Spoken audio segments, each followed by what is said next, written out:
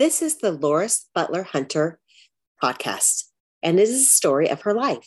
It is one of love, devotion, and unwavering commitment to faith and family.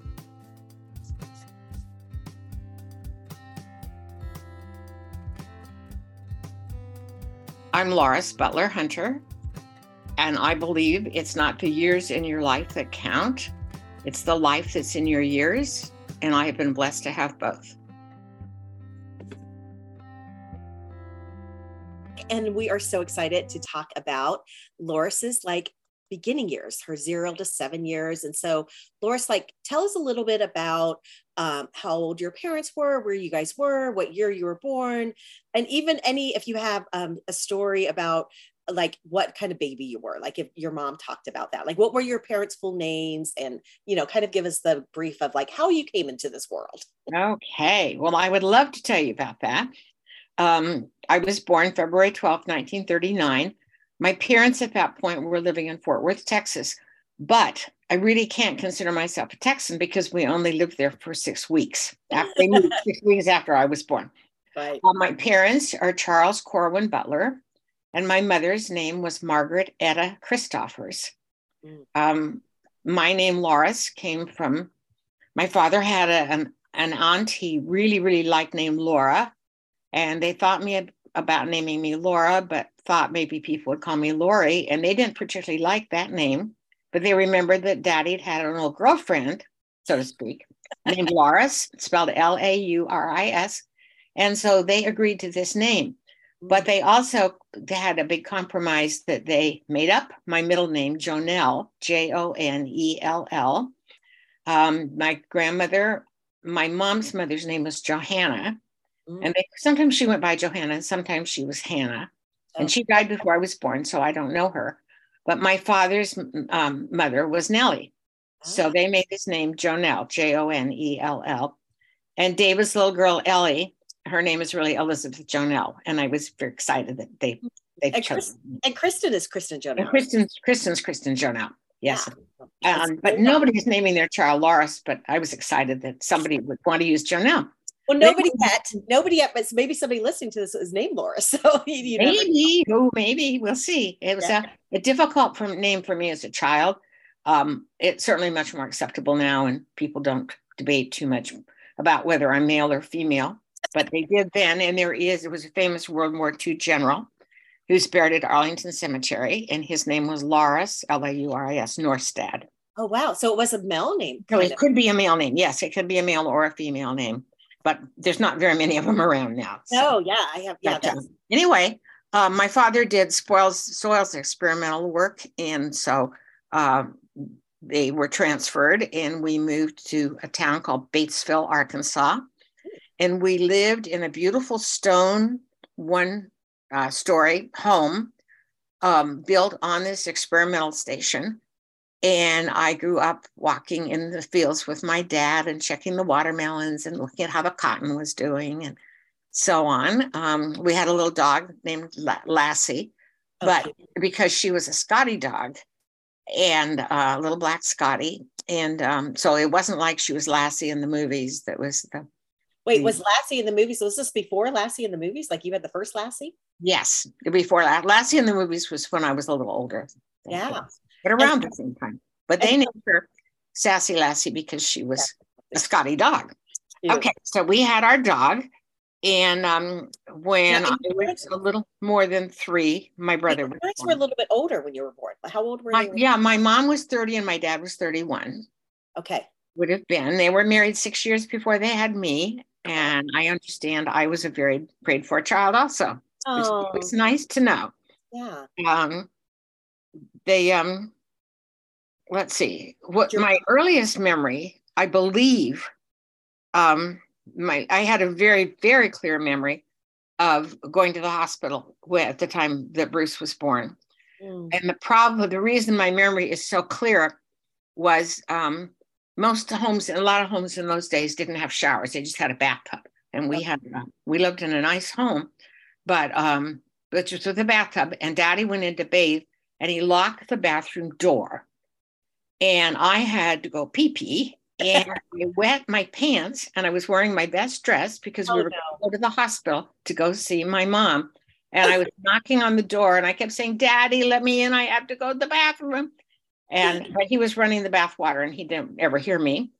And so that was partly the mortification of having this happen when I was all dressed up, ready to go.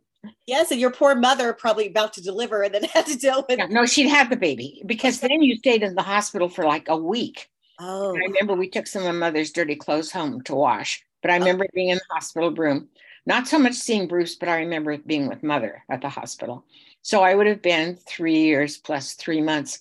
Although I believe I remember Pearl Harbor Day, which was the December before. Bruce was born in May. So I would not have been 3 yet, but I don't remember that it was Pearl Harbor Day per se and what was happening. Yeah. But my mother's father was visiting, and I remember that we sat around the radio, but he had stick candy that he bought me. And he pulled it out of his pocket, his inner coat pocket. It was a stick candy. And I always associate him with that. But I remember eating the stick candy as we were sitting in the living room. And my mother told me, yes, I probably do remember it, and that was Pearl Harbor Day, but I would have only been, I would have been just 2 months shy of being 3. So you don't remember being fearful or anything during the war? Yes, in a way, because we had to keep all the lights off because so then when Bruce, not too long after Bruce was born, we moved from Arkansas to New Jersey. Okay. And in New Jersey, because we were living on the East Coast and this was wartime, we had to keep the curtains closed at night and we couldn't have lights on, but we would listen to the radio, and there was a little light that shone on the radio so you could see how to turn the dial, and we would huddle around the radio. But my dad worked as I think it was called an air warden. He would have to go out at night sometimes through the neighborhoods, I think maybe being sure that people's dark out shades were drawn. I'm not quite sure everything that they did. Wow. But anyway, and we lived in New Jersey until I was 7. So we lived in New Jersey from when I was little more than 3 until I was 7. Now, and that's the story I want to tell you about. Why did you guys move to New Jersey? Because my dad's job. Okay. Because he, again, and I don't remember a lot about this, but again, he was helping work on this, where they were experimenting with probably all the right kinds of fertilizer and crop rotation and all these kind of things that were big, really big after the war. Jobs were plentiful. The economy was really booming.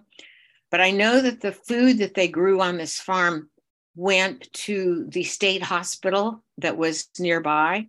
Okay. And there was very big at that point that if you had mental issues or you had a child that had any of these kind of issues, the children just lived in a state hospital. Okay. And people did. You didn't have such a thing as outpatient psychiatric care or anything like that. Which that'd be a whole discussion for another day, because I've read some interesting books that look back at this time when, if a husband could say his wife was depressed or they wanted to get rid of a wife, you just say she's mentally ill and you were in this hospital. Yes, luckily we don't live in that same time. Right? And parents were encouraged in many instances, if they had a child that showed any of these kinds of signs, that what we would now call developmental delays or autism or anything like that, you just took your child and left them. You didn't try to raise the child yourself, which I don't think my parents would have done. But anyway, I remember vaguely that that's where the food went that was raised there. But I was very aware of the war because we rented in New Jersey a home from a couple where the man and the wife were both in the military and they were away at war.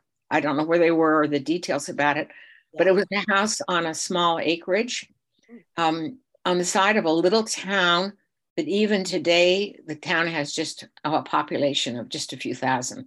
It's still a little town. It's a way out suburb of New York City. So, but I want to tell you about how when I was 4 years old, I rode the Greyhound bus to kindergarten. And I want you to tell us too, was your mom a stay-at-home mom or did she work? Yeah, no, she was a stay-at-home mom. Stay-at-home mom. At that point. Took care of you. Yes, and because we lived on this acreage, we could raise our own chickens. Oh, and fun. just and have a big garden, and live a different kind of a lifestyle. But I think my parents were very happy Oh, being fun. there, and we had good friends there. Yeah. My my father had been raised Baptist and my mother Lutheran, but because when I was born, they settled on being Methodist.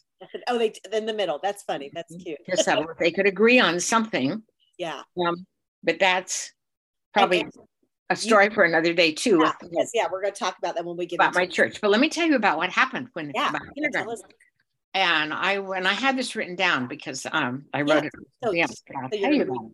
For sure. My family lived in a very small town not far from Princeton, New Jersey.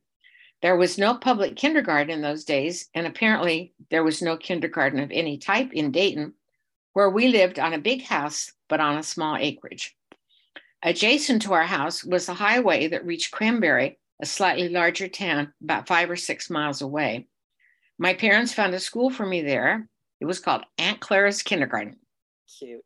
I was way too young to know or to even understand the deal my parents worked out with a Greyhound driver or drivers to transport me to and from school. It seemed to work well, and I loved the special feeling I had riding on the bus all by myself. Sitting up close to the driver had me believing I was more special than the grown-ups on the bus. And oh, how I loved kindergarten. My best memory was being chosen to be Little Red Riding Hood in the school play. I believe I actually actively campaigned for that part because I had a red cape. Nothing but better than a 5-year-old with a red cape, right? Oh, how exciting. Well, of course, I was 4, remember? 4, that's right. During that year of daily bus rides, I remember only one frightening time. Instead of dropping me off at home, the driver drove 14 extra miles to New Brunswick, a much larger town, where I was to meet my mother and buy some new shoes. When the driver told me that it was time to get off and I started walking down the front steps of the bus, there were so many people waiting to get on that I couldn't see any familiar face. I burst into tears until I heard Mother call my name, and then I cried even more out of relief. Oh, sure. I started first grade the next year when I was 5. It wasn't until we moved to Montana 2 years later that I discovered that being a year ahead in school didn't really make me any smarter. Did everyone in New Jersey start first grade when they were 5? Or did my parents just think this was right for me? Too late now to get those answers, but it's on the list of the many things I plan to ask my parents when we can be together again. Oh, I love that. I can't imagine the Greyhound bus with like all the strangers and a 4-year-old. I know you would never do that. We did these things all through my childhood, Jenny. We did these things that you would never do today, or the parents would be considered negligent. Right. And it just tells us like how safe it was, how we found each other. Yeah. And I remember where the road was there near our home, where I would wait for the bus. And my mother would be there with me when I got on, and she would wait for when she knew the bus would be coming when they dropped me off at home. Because one day we had company visiting, and a couple different sets of families were visiting us, and it had rained and left big puddles on the road, and then the sun came out. So us kids went over to this road, and we rolled around in these puddles on the road until my father saw us. And they were horrified because this was one of the major roads between New York and Philadelphia. My goodness. And we were playing in the middle of a road on probably a Saturday or Sunday afternoon. Having a ball. So we got brought into the house, lined up on the couch, and we could either go to bed for the rest of the day and skip supper, or we could take a switching with a branch that my father tore off a shrubbery piece, but it was like a switch. And I chose the spankings, which was good because my mother baked a chocolate cake and the kids chose to go to bed, didn't get any cake. You're like, I'll take a spanking if you give me cake. That's what I said. I'll take for chocolate. I'll do anything. Oh, I love that. I still have a little bit of that mentality, I think. Oh, well, we're glad you But did. I had a very, very happy, carefree childhood. Yeah, it sounds idyllic and just nurturing. Very, very nurturing. Very, very nurturing. Absolutely. And there was always just Bruce and me. That's all. No, I did ask my parents much later why they never had any more children. And my mother's answer was kind of vague, but she did say, well, honey, it was the warriors, and people just were not having babies. Too fearful, I think, of what was happening. My father was not able to when he was called up to be drafted, they found scarring in his lungs, and they thought that he had tuberculosis. It turned out later on, much later, as an adult, they discovered and diagnosed this illness called histoplasmosis, which many people who grew up on farms got. You particularly get it from cleaning out chicken coops. Oh. And but it does cause scarring in your lungs. But there's no reason my father couldn't have gone to war. And he wanted to be a naval officer, but he was a half an inch too short. He was not a very tall. How tall was your father? He was about 5'5.5". My mom was 5'4", so he was short. Yeah. So we have some of this shortness. I know, because your son John, who I'm married to, is only 5'8", but like he's taller than his grandpa, who I think looks a lot like his great grandfather. You know? Yes, well, I'll have to show you. He carries his name, John Corwin, and Bruce carried your father's name, Bruce. Yes, Corwin. Bruce Corwin. Mm-hmm, mm-hmm. That was famous. Yeah, well, because we like having some of the names we do like in history. Yes. Oh, well, thank you for sharing just these beautiful. So now I think we have a better picture of Bruce coming into the world, and just that beautiful, like it was in the 40s, right? It was in the 40s, and economically it was a good time because people who had grown up with a little earlier, there was a bigger division in our country between there was the rich and there was the poor. Yeah. Like in many countries where we still see this, and you can't move very easily. Yeah. But after the war, we particularly developed a real big middle class thing. And I think definitely that's where my family fit in. We were never wealthy. My parents never were, but we always had food on the table at the same time. We never really went without, but there was sacrifice involved in this. Well, my parents were great, and I'll just have to wait for some more stories, and I'll think of some more things about them. Yes, because you just painted just a beautiful picture of us kind of seeing your beginning years, and I could just imagine you on that bus wearing the cape and the play with my red cape, and then also being so scared getting off the bus. Oh, I could just imagine. And I love that you could tell that you and Bruce, till this day, you're best friends. And I love, we had our times, we had our moments, your moments, but the friendship has endured. And so I'm so thankful for that, because I think that's one of the reasons your children are very good friends, because we're good friends with yours. So that already we're seeing the decisions and the home that you were born into were goodly parents. And absolutely. My mom was one of my best friends. Yes. And, I always knew I was daddy's girl too. So it was kind of nice. It was not that I was only one parent's person. Yeah. I had both my parents. You felt adored. Yep. I love it. They're very right. Thank you for sharing with us. And then we will get into more in the next episode. Have a great day. Thank you for coming, everybody. Thanks, Jenny.